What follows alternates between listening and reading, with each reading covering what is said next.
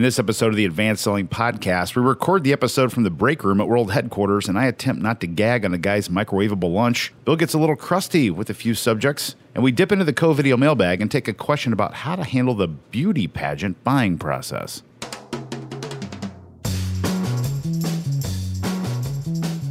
Welcome back to the Advanced Selling Podcast, the longest-running sales training podcast in history. I am Bill Caskey. I am Brian Neal. And we are sitting in a community lunchroom today.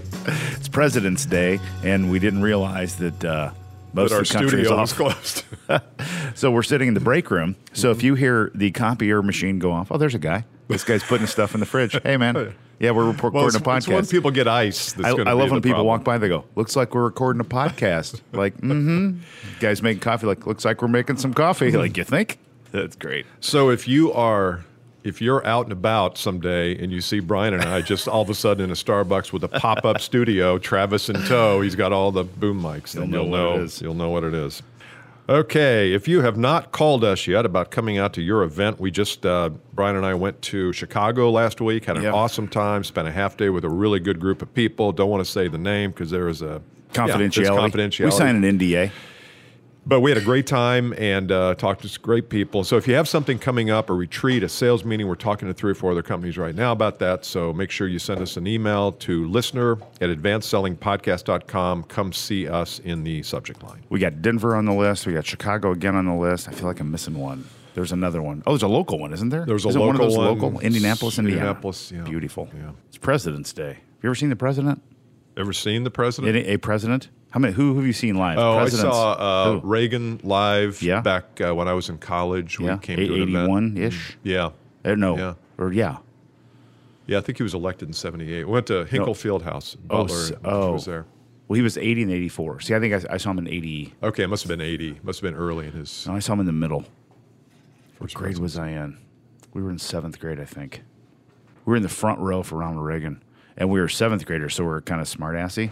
And no matter where he was in his speech, we kept chanting 4 more years. And it was on CNN, this Reverend CNN. Oh, really? Yeah. Actually, there's a picture of there's a video of me holding my 4. I knew what I was wearing on my sleeve. We were going 4 more years.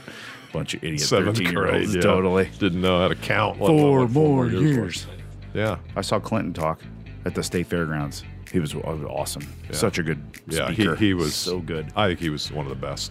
Reagan was good too, but it's hard to talk about something without getting political. But Reagan was good. But Clinton was every bit as good, if not better. Yes. Yes. One quick note before we get into our topic today. Fact checker Doug called me the other day, actually after an email, and this is the first time I can remember fact checker Doug failing. He hasn't fact checking. He has not failed in 6 years or so since he's been fact checker Doug. But Brian, I don't know if you remember, I had a situation with this as a callback to a few episodes ago at CVS where I needed to go in and get some cough medicine, and I was asked at the time at the checkout, "Are you over 40?" And I couldn't figure out why. I asked a couple times, I couldn't get a good answer, and so we put it out to the market, and nobody really knows, and we can't really tell. So. But fact-checking Doug sent that in the note, but he did pepper that email with a win. And now I can't remember what the win was. The loss stood out so much for me that I can't remember what he Give the guy credit. He's like 98-1. He's only lost 1. I'm just teasing. He did something about it. It was an 80s song. I can't remember what it was. Was it Leo Sayer? Wasn't that one? No. Yeah. No, it's still 70s. Hey, before we get to our topic today, have you noticed that your sales tools are pretty good at telling you what to do, especially if you put in the right information? The question is, wouldn't it be even better if they actually did the work for you?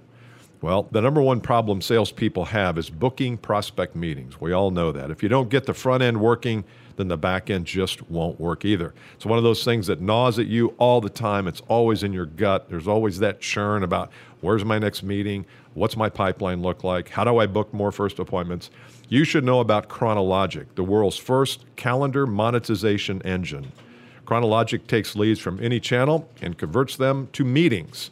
Chronologic literally books out your calendar for you so you can maximize your meetings, your pipeline, and your compensation. You can use their technology for yourself. Book a demo at chronologic.ai. That's Chronologic spelled with a K. chronologic.ai. In fact, I just remembered this, Brian. Aaron from chronologic.ai sent us a note. We'll put it in the show notes. It's a meeting math. It's like the average value per meeting, lead deficit calculation. Just go do them. Really, it's just a matter of the math. Does the math work for something like this? So we will put the link in the podcast show notes. Love it. Okay, we're continuing to make our coffee and get breakfast here, ready to go. Guys are getting ready, making some copies. All in the right, old break room. making copies. All right, here's an email that we got. That one's actually a client of ours. I thought we That could one do right that. there. Hi, Stephanie. She's a client. She was. They got clients all I over think the she's place. afraid Oh my of- gosh. she's afraid of you. Okay, where is it? Mailbag Monday. By the way, we'd be remiss if we didn't remind everyone that it's not just a mailbag, Bill. It's the co-video mailbag. If you're not using video for your sales follow-up and prospecting, you crazy dog. You got to go check out our friends at Covideo, COVIDEO.com. They'll take you through a really cool sales process. They're very hands-on with that, and you will actually experience what it is that Covideo does. And there's no better way to differentiate yourself in your sales prospecting, your sales follow-up. So just go to advancedsellingpodcast.com/Covideo, COVIDEO. That's advancedsellingpodcast.com/Covideo. All right, so here is a question that we got from a listener. I hope this note finds you well. Well, as a matter of fact, no, it doesn't. I've been an avid listener for several months. For me, the weekly episodes offer invaluable tips on how to differentiate and offer creative solutions. Recently, I had a scenario. We've been up against a competitor trying to secure a new business. I placed a call to the customer and had the response, "We're going to be making a decision this week on which supplier we choose. We'll let you know." In your experience, what would have been your response to this question? Bearing in mind it's a customer you've met on several occasions and you've been working with for 2 or 3 months.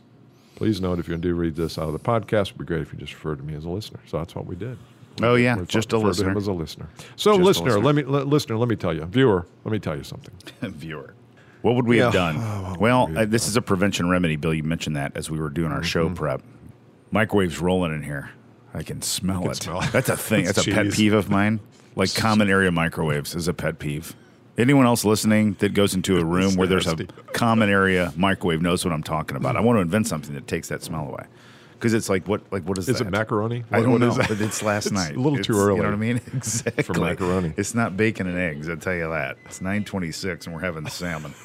You know? It's part of the deal. That's what it is. We're having cod, Exactly. codfish. Yeah. Ooh, Okay, so this is a prevention remedy. This to me is more prevention than remedy. I think so. More prevention than remedy here. So it's not what would I have said at that point. I hate to say this. It's almost too late at that point. I I'm need one of losing those Bill. coronavirus masks I'm losing Bill. just for this. President's Day brings out the best in all of us, doesn't it? It's a feast. It's a Hand me- feast back here. Hand me my mimosa, will you please, sir, Trevi? Prevent and remedy, I agree. Yes, prevent and remedy. I think it's more prevent than remedy. So if you get this, so the question from our listener was, what would you have done? Not much. I mean, there's not much you can do at that point. It's like damage is done. You can arm wrestle. I mean, that's really If you want to. I don't. I mean, that's not the answer. No, I know but you that's can. what most people do as well. So tell me, where are you in the decision process? What do you like about ours? What do you not like? You can go down that path, but I don't like that. Yeah, I think a better piece of advice here for the listeners is you try to avoid getting to this place upstream. Yeah. And so a couple different ways or ideas for you to do that. So the first is getting super crystal clear on what the process is, complete with dates and times and things like that. But then also what's going to occur, what decisions are going to be made along the way, and who's going to be involved with them. And I think that's really, really critical that you lay out a process for yourself, for them, and then also understand theirs a bit. Yeah. And just kind of set them next to each other and see where they go. So you won't have this. You still could have it, but you'll limit the odds. And you'll reduce the know. odds. So what we shouldn't have to do is say, hey, do you know yet? We'll be making a decision soon. If you're doing this right, you will already have known that. Right. Does that make sense? There will be a timeline built and say, yeah, we're going to bring competitors 7 down to 3, and then we're going to bring the 3 in, and then we're going to make a decision by Friday, and then that's the deal. Okay, so let me ask you this then, because part of my head goes to this idea of this is the beginning of a relationship. Mm-hmm. And is this a good beginning to a relationship? What's the matter? smelling me. is this a good beginning to a relationship where the person says, I know you have something for me, but you cool your jets, I'll let you know when I'm ready. Is yes. Or, and maybe I'm just being a little jerky about it because that's the kind of mood I'm in today, but it feels like, well, wait a minute, who's telling whom? Now, I'm going to be a part of I want to be telling you whether I want to work with you based on this. And then I feel like, boy, that's going to be hard to deliver that without sounding a little arrogant. Yes, yeah. So we always go to that inner game. Oh, we can't say that, can we? Mm-hmm. We always go to the thinking column. We always think about our philosophy, how we're feeling on the inside. And so we've got to have some humility in all that. I think our intention's got to be really clean. We have to believe the process is valuable for them, because if we believe that wholeheartedly, that we think that walking them through this process is really valuable, it's way easier. It'll come off different. It doesn't matter. Exactly. Yeah. So that's one thing. Understand the process, share yours, learn theirs, be humble about it. Make sure this is the thing I think that's missing, though. If I think about my clients, I'm not sure most of my clients believe their process is valuable. Mm-hmm. I think it's something they have to do. So we get into this place. Exactly. Yeah. Because what you're saying, sorry to interrupt, what you're saying is if the process is valuable and they have experienced your best all the way through it, you can then say, hey, look, I'm around. I'm not going anywhere. You tell me when you're ready. If you're not ready, if you know now that you're not ready, let me know that. I mean, I'm not starving for your business. I'd love to work with you. You can say that, but if you don't believe your process is valuable, then you're kind of clutching. Yes, and I hope that the more we spend so much time on the outcome, on the product and the deliverable, if we spent that much time on the process and that process was valuable, imagine how much better differentiated we would be. A bad way to say that, but it would just be such a better deal. There's a couple of adverbs there, I think. I'll go back and listen to the recording again. I'm trying not to gag. I did hear a guy on TV today. I heard a guy on TV today use the word irregardless. Irregardless, which is not a word, correct? Which is not a word, and it was a big deal back years ago, but I thought everybody had kind of worked out that it's not a word. But this dude on network TV, maybe he's bringing it back. We did get called out for grammar. Oh, that's right. We are grammar junkies, and we got. I got called out. I said, "No, I said." Did you say? I used it wrong. Brian or I? Yeah, yeah. Because I'm usually pretty. I can't believe that didn't ring a bell for me. Because I'm kind of picky on that one. That's what I mean. I'm kind of crazy about that. So apologies. Yeah, it was the I me. It was the I me conundrum. Objective, subjective pronouns. Yeah. If you want to get detailed about it. So that's one thing. That's my first piece of advice there. Know and understand the process. Make sure your process is massively valuable. And it should. If the process is valuable, it could lead to an end that's a no. Right. And that's really helpful. You have really helped us vet out that we don't need you. Yeah. That would be great. That would, for everybody. Yeah. That would be wonderful.